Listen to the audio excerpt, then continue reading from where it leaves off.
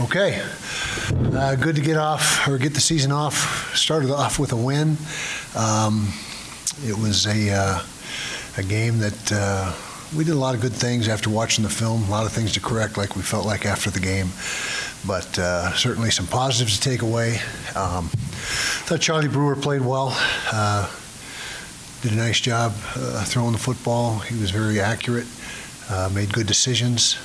We didn't run the ball quite as effectively as I thought we would, but give credit to Weber State and Jay Hill and their staff.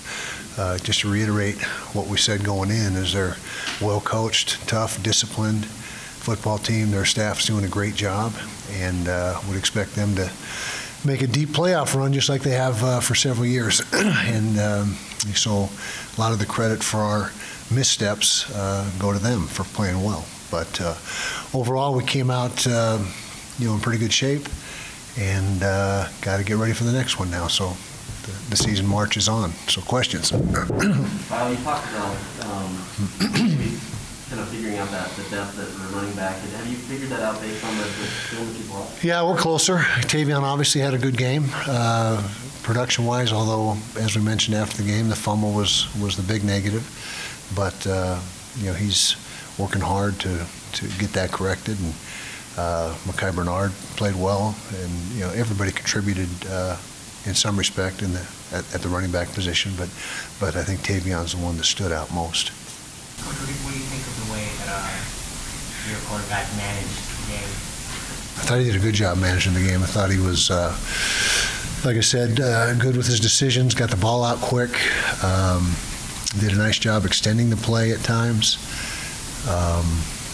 and just, it was a good start. We got to get better at all positions, but I thought he got off to a really good start. Then Cam came in just for a few snaps and looked, threw some good balls, a couple of good balls, and so, or at least the touchdown was an outstanding throw. So it was good to see him get some work. We saw some drops. What's the way to address drops with your receivers? Yeah, just keep working on it. There's receivers and tight ends that had the drops, and some of them would have been tough catches, but some were just plays we got to make 10 out of 10 times. And so just get back on the jugs machine and continue to emphasize looking the ball in and making the catch before you start to run and that type of thing. But it's something that they're drive killers. I mean, those drops cost you touchdowns and/or the ability to keep a drive going. So something that we got to correct. I think we had 5 of them, which is way too many. What do you make of BYU's quarterback, Jaron Hall? He's now the starter and has one game under his belt for this season. Yeah, very mobile. They've moved the launch points a lot with him. He's, there's not a lot of drop back pass in the game. It's play action boots, that type of thing, getting him outside the pocket. And he's a guy that, like I said, has got good speed and his mobility is really good. And so thought he did a nice job running the game, managing the game for him Saturday.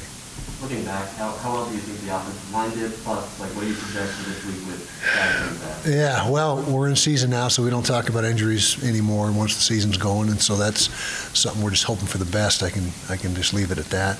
I thought there's room for improvement there, and I'm not picking on them because every position has room for improvement, but I think we can be better than we were Thursday night, and I expect that we will become better, and that's the old adage of making your most improvement between game 1 and 2 has got to show up for us this week, because we got to play better this week than we did last week. Kyle, were the problems mostly the twos that you had to play on the O-line, or were there some guys who you projected as starters who also you need to see too much play? I think everyone needs to elevate their play, and the twos, weren't necessarily the guys that were the problematic positions. It's just a matter of just being more productive, blocking up the run game better, running off the ball better. We didn't get quite the movement that I thought we were going to get. But, the pass pro was pretty solid. I mean, there were some positives about the performance as well. And so, again, not to single them out because every single position group has room for improvement. Devin Lloyd had a monster game.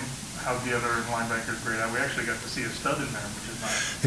Yeah. When you get 12 personnel, which we'll see again this week, and so there'll be a good dose of it this week. But Devin Lloyd played outstanding. He's exactly what we played exactly how we need him to play. He's a leader of the defense. His stats were exceptional, and that's who he is. I mean, he's just a really good player. And Nephi, opposite him, played well. Wasn't quite as productive as he's been in games in the past, but he's a good, solid linebacker and a really good player. And so I think the linebacker core overall did a nice job. As a coach, how much can you take away from the BYU Arizona game, knowing that you've got both of those as opponents this year? I mean, what can you extrapolate from that as you prepare for both this season? Well, we're only concerned with BYU now, and so that's our primary focus. You know, you do mentally, I guess, file away some things that you saw from Arizona in the game, but it's all we have to go on for this year, obviously. But the similarity in offensive style hasn't changed much over, from the last 2 or 3 years, and it seems to be, just plug in the new guys and continue doing what they're doing is what we've extrapolated. Is that the word you used? Extrapolated. That's a good word. Yep. SAT word. There were high expectations for BYU's tight ends. Statistically, they didn't throw it to him much. Looking at the film, is that something Arizona did that you could replicate, or did BYU just stay away from it, maybe saving something for you? What do you think? Yeah, they got 3 guys they use, 83, 13, and 32, pretty much in that order as far as the amount of snaps. I can't tell you why they didn't go to him more than they did. Didn't appear on film that Arizona was doing anything in particular to take him away. Just as the game unfolded, it was they just were not a big part of the production that particular night, but they're good players. What's your takeaway on Tyson out here, the running back, and how they... 25? Yeah. He's got quickness. He's a big kid, thick kid, not necessarily tall, 5'11"-ish, couple 220, but gets positive yards and has quickness, like I said, and he had the majority of the carries. I think he had 17 carries, so he was the primary ball carrier, and he's the guy that they lean on heavily in the run game. Every win is obviously important, but how important is it to get to the 10th win over BYU, knowing that no team has ever gotten over 9 wins in the series? Yeah, nothing lasts forever, but we're just approaching it like we do every year and pretty much every game. Just the preparation will be the key. It's not the emotional part of it or how many wins in a row or any of that stuff. It's just that you got to prepare the right way, and that's your best chance to win a game is through great preparation. Internally, for the players, is this rivalry different than it was 5-10 years ago? Because you have a lot more out-of-state guys now. Yeah, it is. It is a lot different, and for a lot of reasons. First of all, we're not in the same conference anymore. That's been 11 years now. We don't play it every year. We're taking 2 years off after this year. We've taken time off in the past. Didn't play it last year, although that was extenuating circumstances. The timing of the game, early in the season, typically a rivalry game is the last game of the season. So there's a lot of reasons why it has a different feel than it used to, and it's but we're playing this year, so we got to be ready to go. How do you motivate your team to not think about the streak and to just remain focused on the game itself? Well, like I said, just tell them that the key is going to be preparing the right way. You prepare hard and you play hard. And that's simple form. It's the most simplistic terms. That's what you do. And if you don't prepare, and that's not only on the field, but in the film room, in the weight room, everything that comes with it, getting your rest, hydration. I mean, there's a ton of different aspects to preparation, and you got to pay attention to all of them. And then on game day, you got to play hard. I feel like your secondary's done, it's one game, I feel like they've done knowing, now that they've experienced that crowd noise, they've experienced the different game settings, where have they progressed? Yeah, I thought they played pretty good. I think Clark Phillips played really well. Like I said, after the game, he made a lot of plays. J.T. Broughton played solid. Our nickel position, Malone Mata'ele, was a guy that turned in a pretty good performance as well. The safeties, I thought, held down the fort, so I think for one game they had a pretty good outing. Now there'll be bigger tests down the road, but for that game I thought they played pretty well. What does Dalton Kincaid's performance the other night kind of tell you about his potential impact for the season? Well, it doesn't tell me anything new than what we were thinking when we saw him all spring and all fall. You know, he's a terrific athlete, a tough matchup, and that tight end crew is really productive with him, Cole Fotheringham, and Keithy. And he made some catches and some plays that highlighted his athleticism and what his capabilities are. And hopefully we see a lot of that all year long. What do you see from Kalani's defense? A little more even front than they were playing a few years ago, but the same philosophy, zone coverage is what they hang their hat on, keeping things in front of them.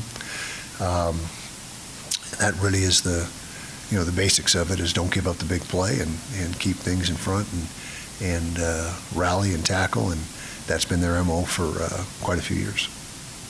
With the portal becoming a bigger deal, we see players transfer from both Utah and BYU to the other schools. Mm-hmm. How much does that help with preparation, maybe knowing a few more things? Almost zero. I mean, it's not a big factor, and I don't think it's an advantage for either team, or has been an advantage for either team in the past, for that matter. And so it's not, to me, I think that stuff's overblown, and every year is its own entity, and you evolve and change. And so I don't think that's really a big part of the outcomes of these games. You've known Aaron Rodgers for quite a while. Mm-hmm. Obviously, he's there OC now. What do you feel like you can use from his time here that can maybe give you an advantage there, or is there advantage? Do you see his footprint on this? Yeah, I don't see much of an advantage. It's what they're doing is quite a bit different than what we did here when he was here, and so again, it's kind of like the same answer about the players. It's not really a big impact. How the young pass rushers grade out, Dan and X? Not bad. They got work to do, but they did a pretty good job. I think our tackles did a pretty good job collapsing the pocket and giving those edge rushers a chance to come around the edge there and get pressure. I thought Mika Tafua played well, but in answer to your question, there's improvement they got to make, but for freshman kids, I think they did a good job. How much different is the job for that defensive front when a team does what BYU does, where they move the quarterback outside of the box? Does that change their duties significantly? On the edge it does, not interiorly, but on the edge you try to get the guy pulled up and not let him just have the ability to roll out and have 3-4 seconds to do his thing. I mean, you got to try to do as good a job as you can, keeping him contained. Any takeaways from the weekend, what you saw from the Pac-12? Yeah, a lot of interesting stuff. The North struggled. They were 1-5 over the weekend with Oregon, and I guess they had to pull it out late against Fresno, or the game was never in hand until the very end. And the South was 5-1, so 6-6 overall, which is kind of a mediocre showing for the conference. But like I said, the South fared much better than the North. That was some of the scores surprised you, but if you're not ready to play, anything can happen. So I'm not accusing anyone of not being ready to play, but apparently it was, there were some outcomes that you didn't see coming. At least I didn't. What do you think of UCLA being LSU? I did. I watched almost all of that, and you really don't have perspective right now. After 1 week, it takes 4 or 5 weeks, in my opinion. But they certainly look like a very explosive, much more physical team than they've been. And I don't know much about LSU and what they had coming back or any of that stuff. But you can definitely see that UCLA is a much better football team.